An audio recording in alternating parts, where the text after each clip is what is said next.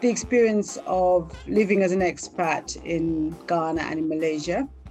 What are the differences, the similarities, experiences, having experienced both, what things stand out for me. My appearance has changed, and would I have cut my hair in Malaysia? Definitely not. And I can speak to that for ages. The benefits and challenges of living in different countries, a kind of generic question. And do I think being a Black expat is any different to being a white Caucasian expat? What are the differences that I've experienced, if any, in both countries?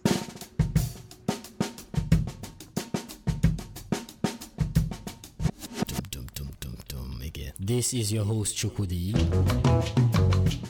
and you are listening to the Other Expats podcast. Thanks for joining me on the Other Expats podcast, a podcast where African and Black expats share their experiences and stories about living in Malaysia. My name is Chukwudi Bara, and I'll be your host as we talk with our guest, Mbeke Waseme, about her experiences expating in Malaysia and Ghana.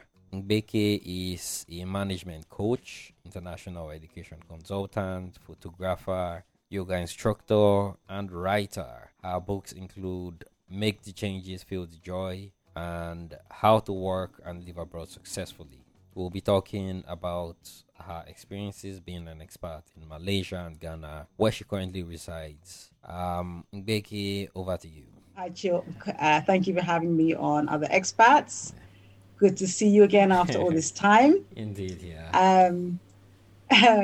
Who am I? My name is Mbeke. I am a mother of 2 children, 2 adults. My daughter is 30, my son is 25. Wow.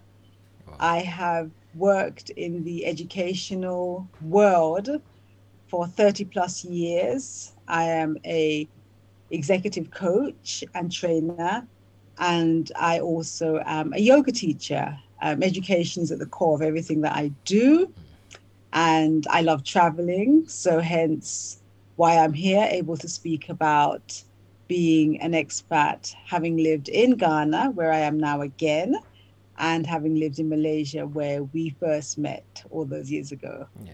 I'm also a writer. Oh yeah, that's true. Yeah, I'm also a published. You have books out, right? I know. I have poetry books out and chapters in a number of books. So if you Google my name, it comes up.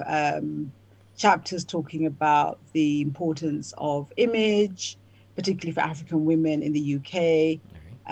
Chapters in a book talking about what it feels like to be a Black woman in the UK. These are both UK publications. I have 2 poetry books out, plus a book on how to work and live abroad successfully. So I think there are some key tips to making that a successful journey. And another book on a self-development book on how we can change our lives by making some changes, and then we can feel the joy. All right. Well, that's quite a bit of writing right there. But like you said, you've lived in Ghana, you've lived in the UK, and you lived in Malaysia. Maybe you can share some tips. You already have those in your book. So maybe you don't want to reveal everything. People should get the book instead. Buy the book. Well, maybe like some highlights of what your top maybe few tips are for being an expat abroad, especially relating to maybe Black expats. Yeah.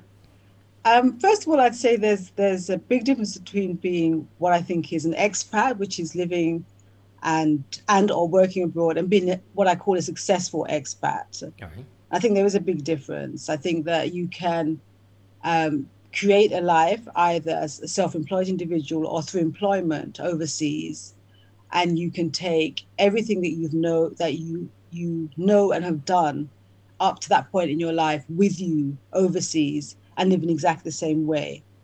And for me, that's what I would call, in my eyes, probably an unsuccessful expat. That's just somebody relocating but living life as they've lived it. For me, a successful expat is about one, um, really immersing yourself in the culture and practice of the place that you live in. And where opportunity allows, embrace that. Walk, talk to strangers. I've met some fabulous people talking to strangers. Use public transportation. Hiding in a hired car is a bit like being in a bubble in your space. So you just kind of happen to pass by lots of things. But actually, when you're on public transportation, you experience what the majority of people in that place experience. You meet people, you meet other people like yourself. The kind of trendy word now is your tribe, but you meet your tribes, men and women, in public transportation. You meet them climbing mountains. You meet them on hiking trips. You meet them when you come out of your bubble and you're willing to embrace what's around you. You find out where you can get your clothes repaired when they tear, or they're too big, or they're too small, or where you can get things made.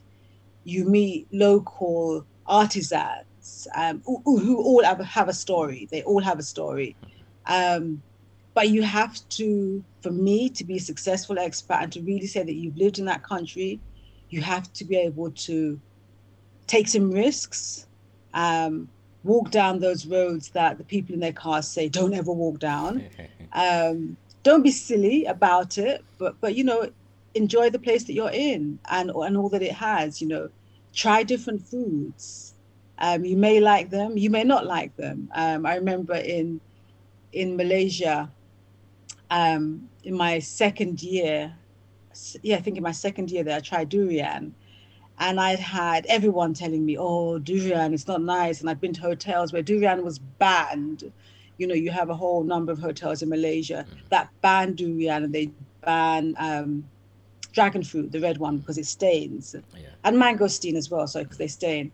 And so, you're kind of going through this experience, and you can either go with the narrative, which says, don't do this, don't do that, or you can say, I'm going to try it. And when I tried it, as I said to my colleague at work, this is nowhere near as bad as people make out. Yeah, at all. And I ate it again and again. And so, it's important to embrace those new experiences, and to, come out of your comfort zone sometimes. Walk along that hill that looks a little bit steeper than you thought, and see where it takes you. See where it takes you physically, in terms of the physical challenge, and also see where it takes you mentally.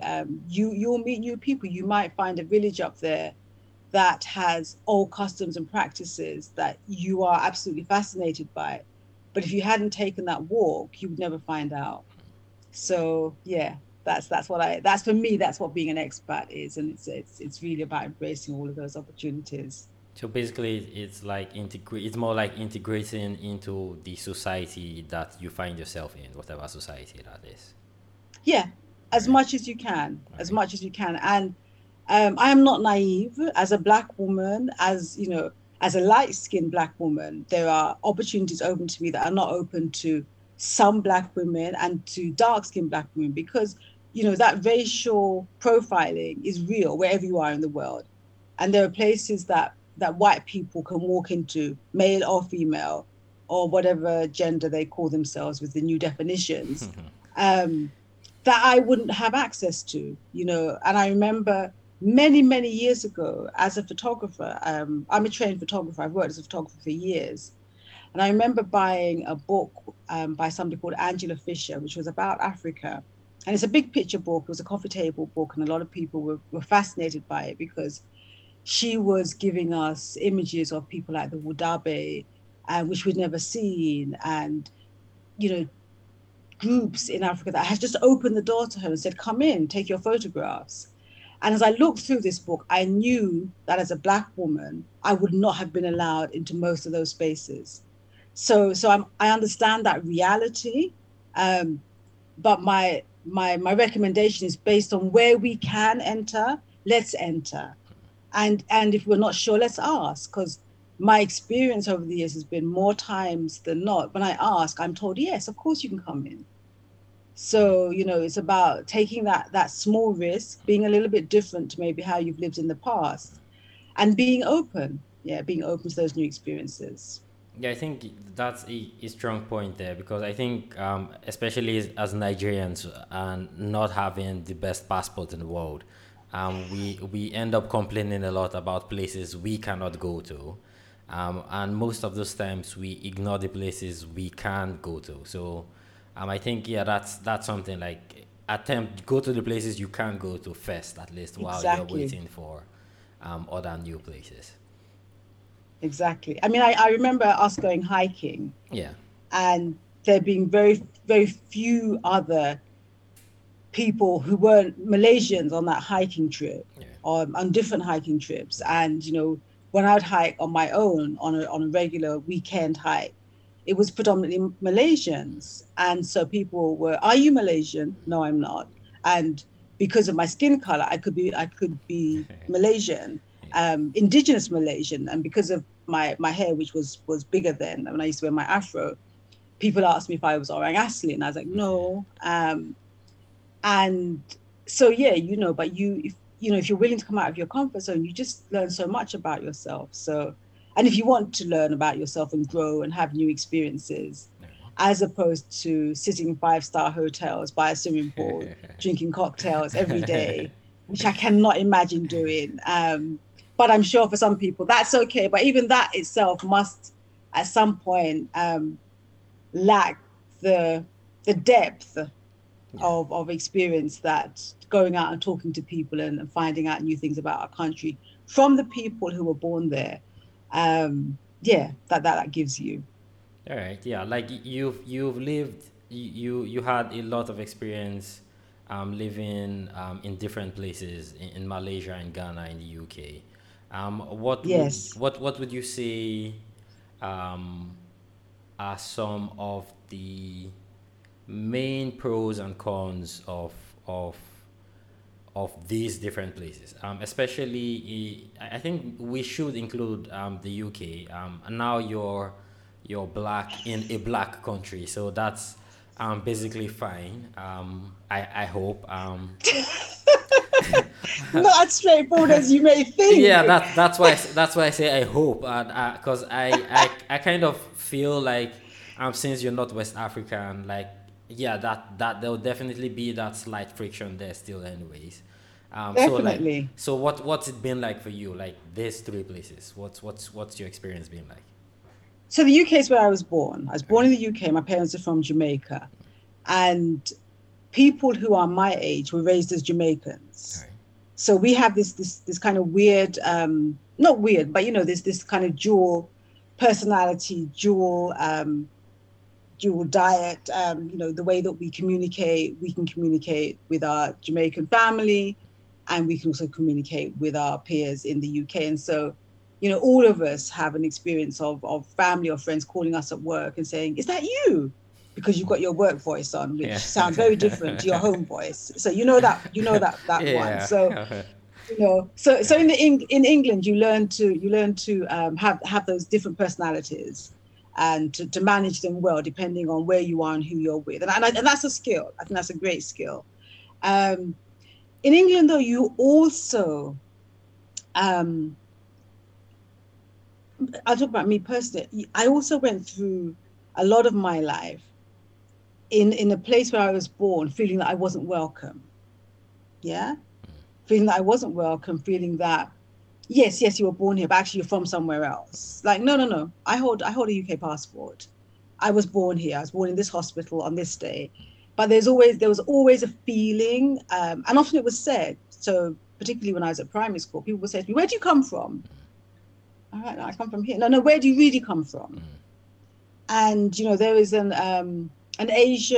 short Asian video that I've used in training years later, which is basically the same thing. So the Asian comedian is running, and a white Caucasian man says to her, "Where are you from?" And she says, "I'm from here." And he says, "No, but you sound like, yeah, I sound like I'm from here."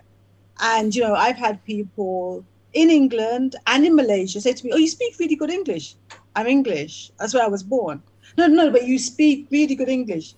What do you expect me to speak? So, I've had that experience growing up in England, the place that I was born in. And I'm thinking, this is just weird. And there is no level of diversity training and inclusion training that chips away at that old English racism, which is really subtle, but excludes on so many levels. So, I've been in employment where my line manager has said to me when I've applied for a promotion, another position, but higher than the one I'm in, we don't do things like that here. But my white colleagues have been able to apply for a promotion in a much shorter period of time being in the company, and they were promoted. And I was like, oh, okay. So we don't promote our black staff as quickly as our white staff. That's what we don't do here, even though I'm better qualified than those people. Okay. So you get these messages. You get these messages all the time. If when I used to wear a wig, if I wore a wig and I wore that to work, it would be like, oh, you look really good. And when I wore my hair in braids, I remember my manager saying to me, you look so different. And when a white manager says that to you, that can mean, oh my God, you're one of them who wears braids, or you're a radical, or we really like the look with the straight hair. We like that better because that's more acceptable around here. And so you get these messages all the time. You get images of the successful black person in the UK is genuinely the one with the straight hair, with the wig, with the weave. And I'm kind of harping on about the hair thing because hair is political, has been forever, and I'm sure will be for the next 100,000 years. And so, the UK experience is this, you're living in these worlds of, I'm qualified, I'm good at what I do, I'm very good at what I do, and yet other people will first of all hear my name. So politically, I made a decision to change my European name to an African name when I was in my early 20s. I was a political radical Angela Davis follower, right. And so as soon as my awareness came, and my first time to Ghana was in my early 20s. The first time I visited Ghana, I'd read about Kwame Nkrumah. I'd met lots of radicals. I was like, I need to go to Ghana. So I came to Ghana. And I need to get rid of that name. That name doesn't serve me. That name was given to me by my mom, who loved me, but with her limited understanding of me as an African woman and herself as an African woman, because, she came up in a Christian household where Christianity meant accepting Christian values, and Christian values were also about how we named each other. So when I changed my name, when I reclaimed my name, for a lot of people, it was a problem. And I would put hand on heart and say that sitting here now, there are lots of positions that I have applied for that I haven't even been selected for an interview for because of my name. Yeah. And there are bodies in the UK who have admitted in research that we don't look at people who have African or Asian names for our senior roles. We are happy to give them junior roles, but senior roles is a bit more difficult because people don't like being managed by somebody with an African or Asian name. This is quite a well-known fact for anybody who works in the so-called diversity and inclusion world. There's been research, quite extensive research over the years. So although I was born in England, I've always known that having an African name meant that my experience of prejudice and that racial profiling would be heightened. I didn't realize the extent of it, but over the years, as I said, so many positions that I have applied for that I know I could do quite a few I could do eyes closed. And to not even be shortlisted, I've had to just think, okay, this is real. This is real. And the challenge is often about having Black and brown people in senior management positions, leadership roles in predominantly white organizations where they've done very little work to challenge their own prejudices. And if they do recruit Black and brown people at senior leadership roles, they don't do the work with the rest of the team as to how they will manage their own prejudice. Um, I mean, I have an experience as a very young, I think I must have been 22 or 23, going for an interview in the publishing industry. And I am one of these people that has applied for roles in a whole range of different industries. Um, and having a real interest in books at the time, I thought, well, yeah, let's try this. And I went for an interview where I was interviewed by about 15 people, everyone in the Wow. organization. They were all white. They were all white, sitting in a semicircle. A few people had actually pulled their chairs to the back. They were reading newspapers during the interview. And one of the question to me was, how would I feel as a Black person working with an all-white team? And I said to them, that's not my question, that's your question. How will you feel? Yeah, I live in a predominantly white world and I have to deal with racial prejudice every day. How will you feel? How are you going to prepare for me coming to work here? And I knew that as soon as I answered that, I wasn't going to get the job. But at that point, I didn't care. Well, that And was the a good reality is that, question, yeah. yeah, often we speak how I'm no longer tied to these organizations because those kind of questions put the onus on me having to do the work. And the book, why I'm no longer talking to white people about race, is saying this. Why am I having to explain something that's your problem?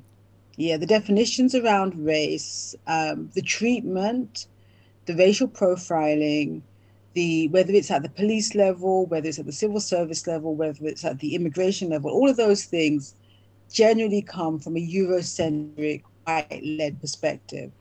And so you want me to explain how you can make that better when you are the one who devised it. There seems to be some misunderstanding here as to how we go forward. So that job always, that opportunity to respond always is with me because, they wanted to know how I would manage working with an all-white team. And I said, well, you are all the same. How are you going to manage with me? Because I have to manage white people and their views and perspectives every day. So how are you going to manage? And a lot of them didn't. I was like, this is bizarre. This is bizarre. So even though born in the UK, there have been many opportunities, experiences and scenarios where I've just said, this place is just so unwelcoming on so many levels. And when my parents left Jamaica, and they had been, Jamaica had been a colony of the UK, so their response and call to the motherland needing help to rebuild the country was one of goodwill. They wanted to do right by a country that they felt had supported them in some ways. And they even as UK citizens at the time experienced awful prejudice, physical abuse, and definitely verbal abuse. And for many of the people of my mother actually passed away when she was in her 40s. But for many of the people in my mother's generation who are in their 60s, 70s now, they've had to experience the whole Windrush fiasco where they have been deported to countries that they left, some of them when they were 2, 3, 4 years old, given their whole life to the UK, worked their butts off in industries that Europeans did not want to work in at the time. Transportation, healthcare were the main two, and the railway. So the railway would come under transportation. And then they get a knock at the door saying, you're an illegal immigrant. You've paid your taxes for 40 years. You've lived in this country, but actually you're illegal. We don't want you here anymore. So, growing up with that and growing up with, just so many things that tell you you're not welcome. A young Black boy goes missing and the police don't take it seriously. A young white girl goes missing 20 years ago, and they're still looking for her.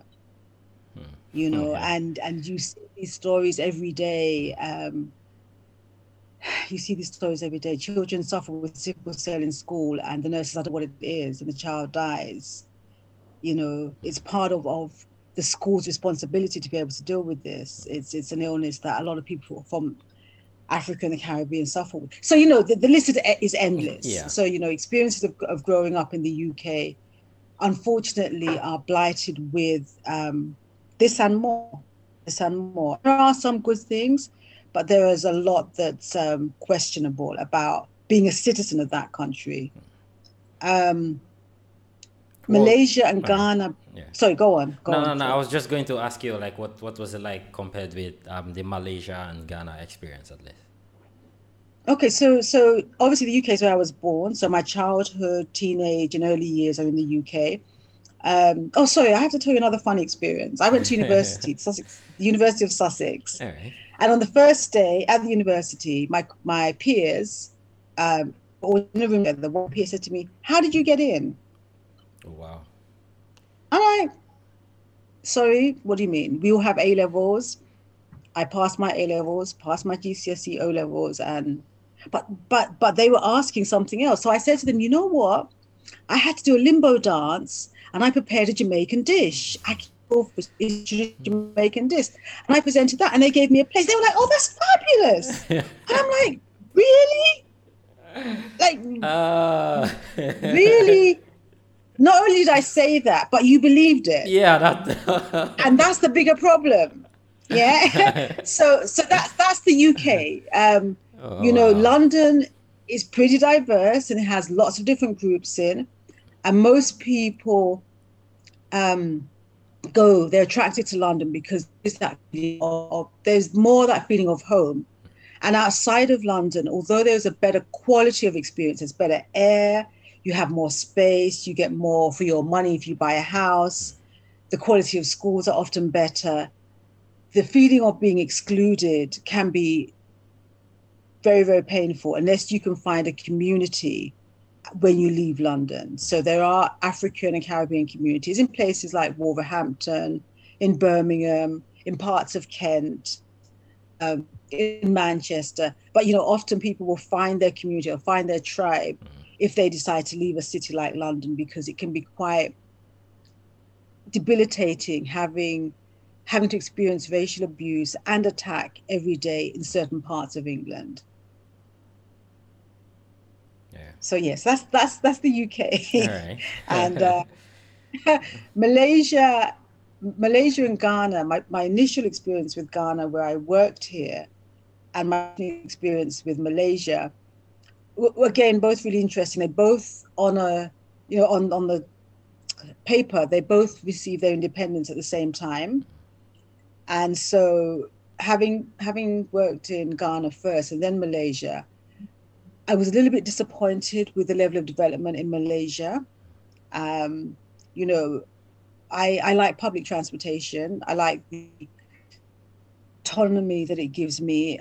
You know, just being a little bit invisible. I've had a driver in a role in Ghana, and like your driver knows your business. They tell everybody where you've been, what time you went, Okay. who you visited, who came to Yeah. your house. So Yeah. I liked having a different experience in Malaysia. I liked the DLR. I liked the trains. I liked going around Malaysia and experiencing Malaysia through train travel. It was efficient, it was clean, and it was cost effective, you know. And also flying around Malaysia and Asia was also, you know, it was very realistic. It was very attractive, very doable. And as a single woman, I could do that all with friends and always felt safe. With Ghana, you have two options. You can either fly or you can do the country by road. So a few months ago, I went to Tamale, in the northern part of Ghana, and that was a 13-hour road trip. Wow. And some of the road is really bad. Yeah. um, and you know, I'm enjoying Ghana, but I would enjoy it more if the train was an option. If I could have done that trip in 2 hours, it would mean that more people who were here for, say, a week or two would go up to Tamale and experience it. And they could go and come within a couple of days. Whereas if you spent a whole day traveling, you really want to be somewhere for 2 or 3 days before you make the journey back to Accra. Yeah. So, there were those logistical and, transportation differences, which are big because they affect the country's economy. They affect, if you live in the north and you want to sell things to get them to the airport, etc. Those are real challenges for people who are living in a country where the transportation options are limited. Malaysia was interesting with the 3 dominant groups in Malaysia. So you have, the 3 religious groups. So you have your Muslims, your Buddhists, and Muslim, Buddhists, and Hindus. What's the other group? The Hindus. Yeah, and also met some Tamil people when I was there. And so what was interesting about being in Malaysia was that most of these people are not Malaysian. Yeah. So Malaysia was my first experience of Asia. I'd never been to Asia prior to Malaysia. Right. It's a 14-hour flight from England.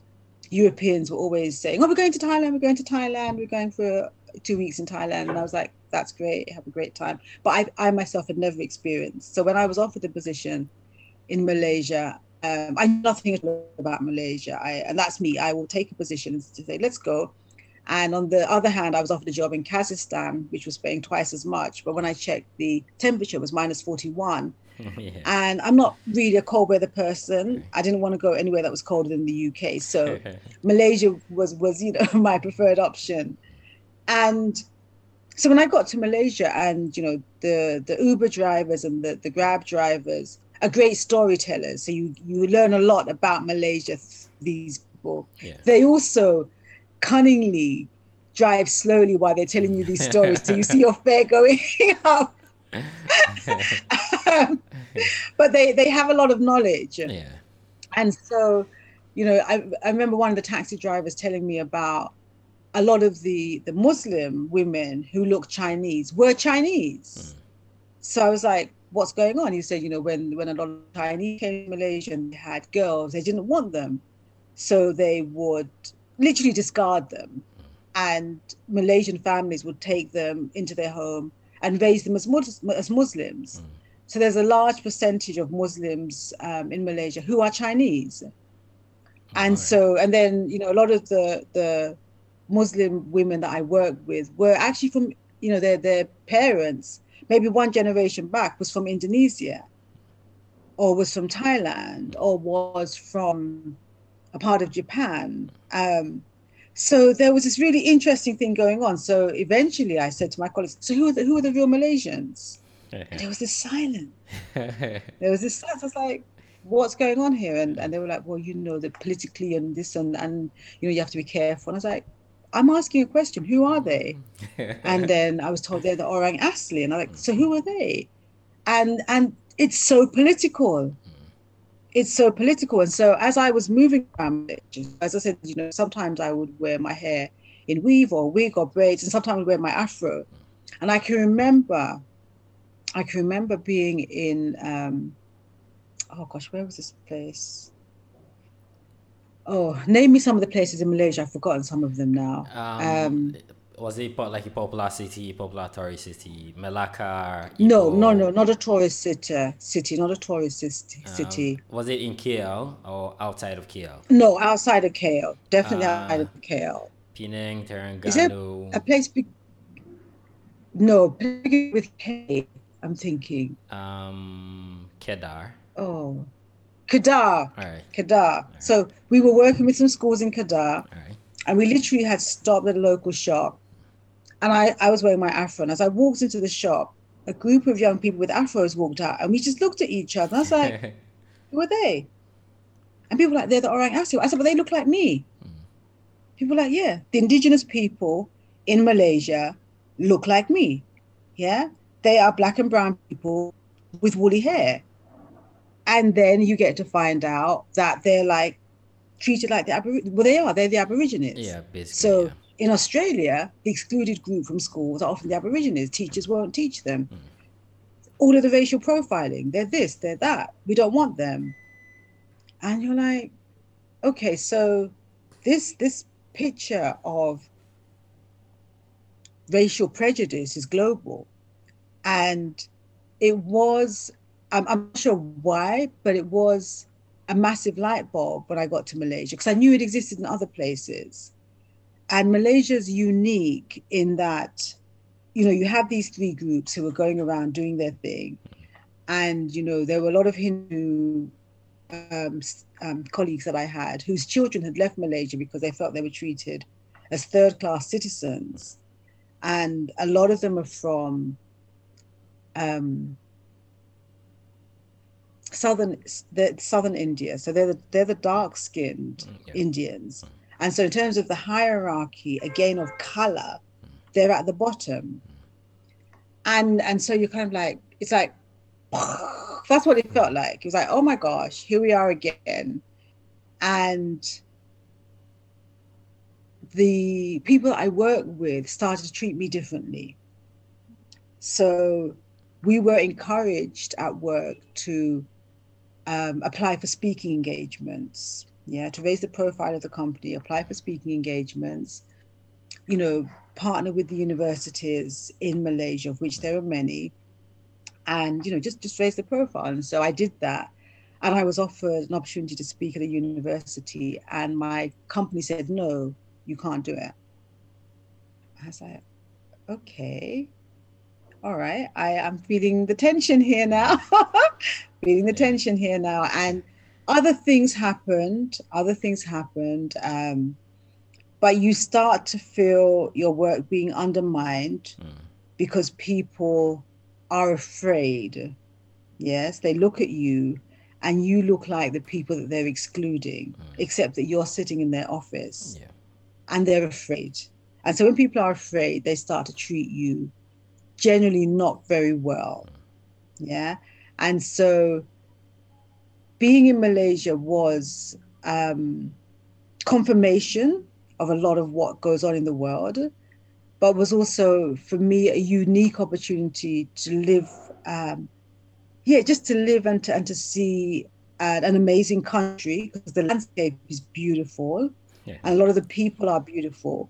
But the practices reflect, racism around the world. There is nothing unique about the treatment of dark-skinned people in Malaysia. You can write it up next to any other country. And Ghana, in Ghana, I worked as the vice principal of a very prestigious international school for 3 years. And when I was offered the job, I didn't know how prestigious it was because I was offered the job in the UK. I was interviewed via Skype. And when I was offered the position, my Ghanaian friend said, oh my God, who do you know? Who did you bribe? And I was like, it was advertised in a UK publication, and I applied and I was shortlisted and interviewed. They were like, no, nobody listens to that school unless you know, so you have to pay money. And I was like, what is this? And when I was offered the position, I was invited to Ghana for a week to meet my team, etc., before the role began. And the then chairman of the board said to me, if I had known you were Jamaican, we would not have confirmed the position. Oh, wow. So I said, what does my being Jamaican have to do with this role? And it turned out that somebody in the school who was not Jamaican, who was married to a Ghanaian, both that individual and the husband had recently been imprisoned for growing weed in their house. What does that have to do with me? Yeah. I don't smoke. I've never smoked. And the same racial profiling. Yeah. And I said to him, if my being a Jamaican is a problem for you, you can have my resignation now. Because the same way I secure this role, I can secure another role. But I'm not going to leave UK where I would not put up with that and come here and put up with it. And he said what a lot of white people say, oh, no, no, no, no, no, no, I've got lots of Jamaican friends. Yeah. Um, True to his word, he didn't say anything to my face again. He may well have said things behind my back. But Ghana has it, it has its own prejudices. There was recently a very high profile story with an old colonial school called, I won't say it, but yeah, there's a school that refused to take two A-star students who, in terms of the system here, if you are a particular standard, you get allocated a place in one of the best schools. The students were allocated a place in the top schools, and when they turned up to sign up for their place and to do the administration, they were told that we can't accept you. You have dreadlocks. Oh wow. And the parents said, yeah, but they have been offered a place. They are the best students from their school, and you are the best fit.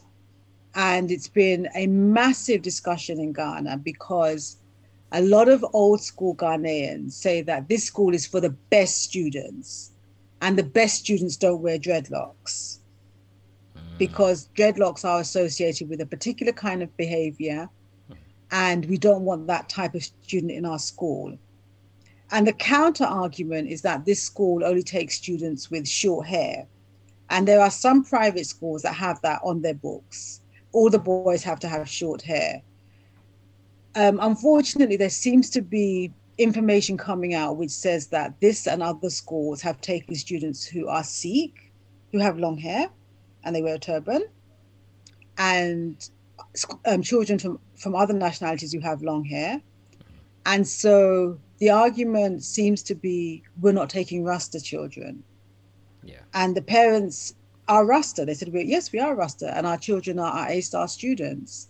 And the school has said no. And it's a big, big debate because it brings into question the prejudices that still exist, whether or not those regional documents, policies, briefing documents that were put in place when the school was set up, whether they need to be challenged, whether they need to be changed. We're now in 2021 and a lot of children wear dreadlocks. It's natural. Yeah. And you're saying that we don't accept that here in Ghana. Those behaviors, where like schools in Ghana, I'm assuming like they are like the people who are making these decisions are black as well. They are Ghanaians. Yes, most Uh, definitely. and so it just means like the influence, how do I put this, the Internalized whole, racism. yeah, like they kind of they are transferring it to other people basically. Definitely, All right. definitely, definitely. And quite often you see, and not just in Ghana, but in many of the countries that were colonized, when so-called independence took place, a lot of the values and attitudes had already been very much, they'd become entrenched as a part of the way of life. And so, the elite schools, so-called, pride themselves on being as close to European schools as possible in terms of values, often, and attitudes. And they are not challenging that. They're not asking whether or not that's the right fit for their African country student profile in 2021. And that really needs to happen. All right. I think like you talked a bit about like I think we talked about it before in the previous Gone interview.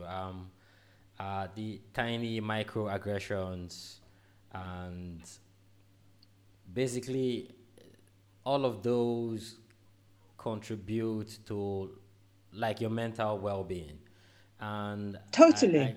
I think like, yeah, like a lot of people will assume that the UK is mostly racial prejudice free, because the highlight is usually on the U.S. and everything that happens on the U.S. But then in the recent past, there's been a BLM, the Black Lives Matter. Um, Yeah. do you think that will have any effect or any way affect how employers, black expats are treated around the world? Um, okay, so the interesting thing that happened last year in 2020 was at the height of the Black Lives Matter. There were a number of international recruitment agencies that were called out. Yeah, within education. Because I work within education, so I'll stay within that lane for this discussion. All right. So a lot of agencies were called out, and then recruiters who are black decided to speak out. And you can Google this and find this information. But what they said was that as black recruiters, they have been told by a number of large organizations that they don't want black people for senior positions. So these black recruiters started to speak out and said, we have been part of the problem. We've played the game. Because we were earning a good salary, we didn't want to speak out. But actually, Black Lives Matter gave people confidence to speak out. Yeah, it gave people confidence to challenge. Yeah, it was global. People were hearing about it. They were seeing the demonstrations, the killing of George Floyd. And, for those of us who are old enough to remember the beating of Rodney King on the TV, and other, other young black men, older black men, black women, children, parents who have been killed in front of our faces. We were seeing this, yes? And so what Black Lives Matter did was it raised the profile again. It gave people confidence to speak out, yeah? There was a flurry in the UK of everybody wanting diversity training, yes? We need to do diversity training. We need to do diversity and inclusion training. We need to, and it was too much of it was tokenistic. Yeah. Whenever there's a problem, that reaction for me always feels like it's tokenistic, because you've had black staff in your team for years. Well, yeah, exactly. Who've been complaining about how they were treated. Yeah. You've had white staff in your team for years who have been abusing their team members, who have been neglecting the skills in front of their face. You have had white managers who have felt threatened by the skills and the ability of their black and brown junior staff members. And they have not promoted them. They have not opened the way for them to be in senior positions because it would outshine them. Yeah? That's been going on for a long time and still going on. And so there was a period where people said, oh my gosh, this is terrible. Our organization doesn't have a policy. We need to write one. We need to get somebody in. We need to do some training. And it was like spinning tops everywhere. Yeah, people were ringing me up. Do you want to do inclusion diversity? I said, hell no. So that boat has passed for me. There are other people who capitalized on it and made a lot of money, are still making a lot of money.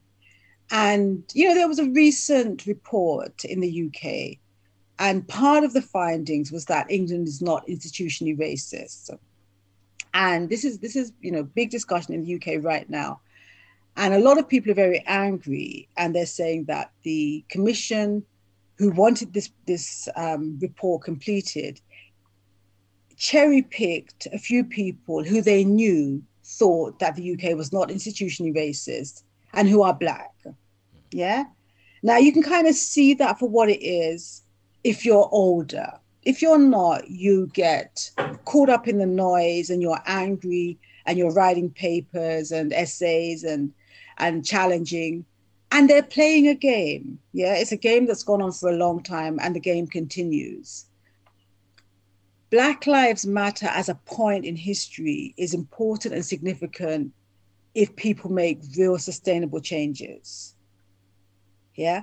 In the past, that hasn't happened. In the past, there's been a reaction and then people slip back into the comfort zone. And the comfort zone is generally white men at the top, followed by white women. Depending on what point in history we are, it might be black women or black men, blah, blah, Asian women, you know what I mean? But there's a hierarchy and it slips back into that very quickly. And, you know, the moment, you know, the big story is, you know, the Asian hate that's been happening, hate crimes in the UK. And that's been, again, you know, it's a big story. And so a lot of companies are like, we need to look at this. And, you know, it's back to that. Hold on a minute. There are lots of different people who live in the UK and in the US and in different parts of the world. And unless we have practices that can manage those differences in an effective way. And so when you look at those little posters of equality, and equality means that some people will have to stand on a higher bench than others because of what they've had up to that point. So when you have a one-size-fits-all approach in your company, or a I don't see color approach, you're not addressing what needs to be changed. You're closing your eyes to it. When there are people in your organization who would have had a private tutor for 10 years of their life, for 20 years of their life, they would have been offered apprenticeships around the world because of their contacts, their family contacts. They would have been able to do a gap year in an amazing building with amazing mentors who then offer them a job. It's not the same when somebody who is coming from, you know, socially disadvantaged, they're not deprived, which is a term that's often used because often their quality of life is very, very rich. But the disadvantage is that they haven't had those experiences. They may not have had the money to buy the books that they needed. They may not have had the mentors or the connections that would open those doors for them. So when they come into your company and you bring them in based just on their CV, and then you say, we're all equal here. Well, actually, hell no, we're not. And I may need different levels of support to her or him over there because I haven't had that privilege.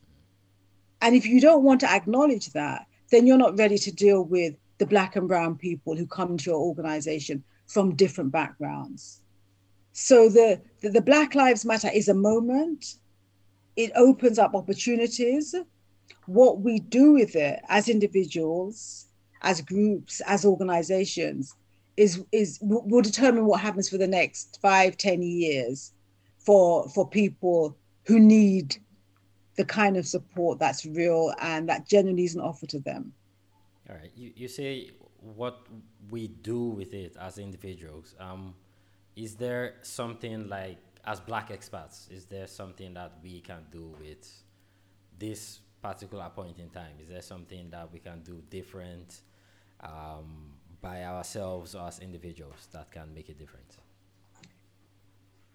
As Black expats, obviously Black expats are different. So some people are self-employed and they're building their own businesses in different countries. Yeah. Okay, and what they can do, so a model there would be that they can offer mentor opportunities and apprenticeships to people who look like them because they may not have the same opportunities offered to them. They can partner with schools and colleges, with young people who are looking for support from people who look like them because, you know, the way you look matters. Yeah. Representation matters. So if somebody who looks like you says, I can offer you a 6-month apprenticeship, okay, you're doing your course, but you come and see me one day a week or 2 days a week, and you have that relationship with the university or with the college, that person is going to have access to all that you know and more, which normally wouldn't be open to them. Being in Ghana right now and not being West African, again, it's an interesting opportunity to learn more about Ghana. There's a big Jamaican community in Ghana, massive, because there's so many similarities between Jamaica and Ghana. Ghana's political leader, Kwame Nkrumah, was highly influenced by Marcus Mosiah Garvey, who had one of the largest African organizations in the world.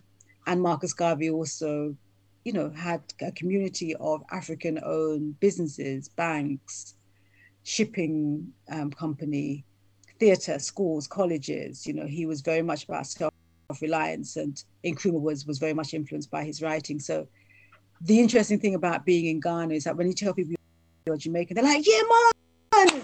And, as you travel around Ghana, you hear Jamaican music all the time. And having had the pleasure of being on a bus to Tamale for 13 hours and the driver like Shatta Wally, I said, this guy is just, no disrespect, Shatta Wally, but most of your work is a copy of people like Buju Banton and Beenie Man, with a little bit of a Ghanaian sound, but it's very much Jamaican music. So a lot of the top Ghanaian artists and a lot of the top Ghanaian music is Jamaican music. So it's very interesting when I'm moving around Ghana because I hear Jamaican music all the time. Plus, they love Bob Marley and Peter Tosh and Culture and all the old Jamaican artists. So generally, I mean, a lot, definitely. And, all of the young guys coming up, walk around and talk like Jamaicans, and it's just, funny. But I mean, for me, having been in different places, I was thinking about this. When you're an expat, you get used to being the other. And when you go back home, so home for me is England, that's where I was born, you soon realize how much experience of the world you've had. And it's great being around people who also have lived in other places, because if you've never left your home, the place you were born, and traveled and experienced the good, the bad, the ugly, the beautiful, if you've never done that, then what we have in common becomes very limited. And it's not a coincidence that most of my friends have also lived overseas in 1, 2, 3, or 4 places. Because once we get on the phone, we can share stories for years. And when I'm speaking to family and friends who've never left the UK, they don't quite get it. So I've enjoyed being an expat. I don't know what the world is going to look like in the future with all the changes that we're seeing right now. And I say to people all the time, if you have the opportunity to travel, for work or not for work, but if you have the opportunity to travel within the world that you're living and outside, take it, because there's so much to learn and there's so much character building that comes from meeting new people. All right, does like traveling for 2 days, 3 days count as traveling also? Definitely. I mean, as I said, I traveled to the north, and Tamale is very, very different to Accra. So Accra is, becoming more and more built up, and there's bits of Accra that look like New York with their big buildings and fancy car parks. And then you get to Tamale, and Tamale is still very traditional, lots of mud huts, built around each other with a central point for meeting and cooking, and vast amounts of land that hasn't been touched. A lot of people ride bikes. So you see all the children going to school on their bike, their push bike. And then you see elders who are in their 80s and 90s, women in full African dress on their motorbikes and then their mopeds. And that's the kind of dominant form of transportation up in the north. It's much hotter than Accra. Landscape-wise, it just looks very, very different. And then, speaking to people in Tamale, a lot of them talked about the anti-slavery movement that was very big in the north. So when people were being enslaved, a lot of people in Tamil were like, no, we don't accept this. We don't want this to happen. And there was a whole system of trying to catch the people who were selling other Africans or exchanging other Africans for goods. And then I've met people from Kumasi who have told me that their families traded in humans. You know, most of the wealth that we have was where our family traded in humans. And we've been told never to talk about this. But we know that's where our money came from. So when you travel and speak to people, you hear those things. You're not going to hear them. The information is not just going to come to you, but actually talking to people who will tell you that their families and their experiences, they've had these experiences. Yeah, the travel, when I was living in Kent before I came to Ghana, this is not traveling, but, just talking to a stranger. And we ended up having the most profound discussion about vaccinations and COVID and socialism. And, at that point, he was taking Boris to court for the lockdown being illegal. And I was just like, oh my gosh, if I had not spoken to him, and he's somebody I'd walked past a few times on the road, but that thing about leaving your comfort zone and talking to strangers. So your travel for 2 or 3 days can bring you into contact with a whole range of new people, but also talking to people who you don't know.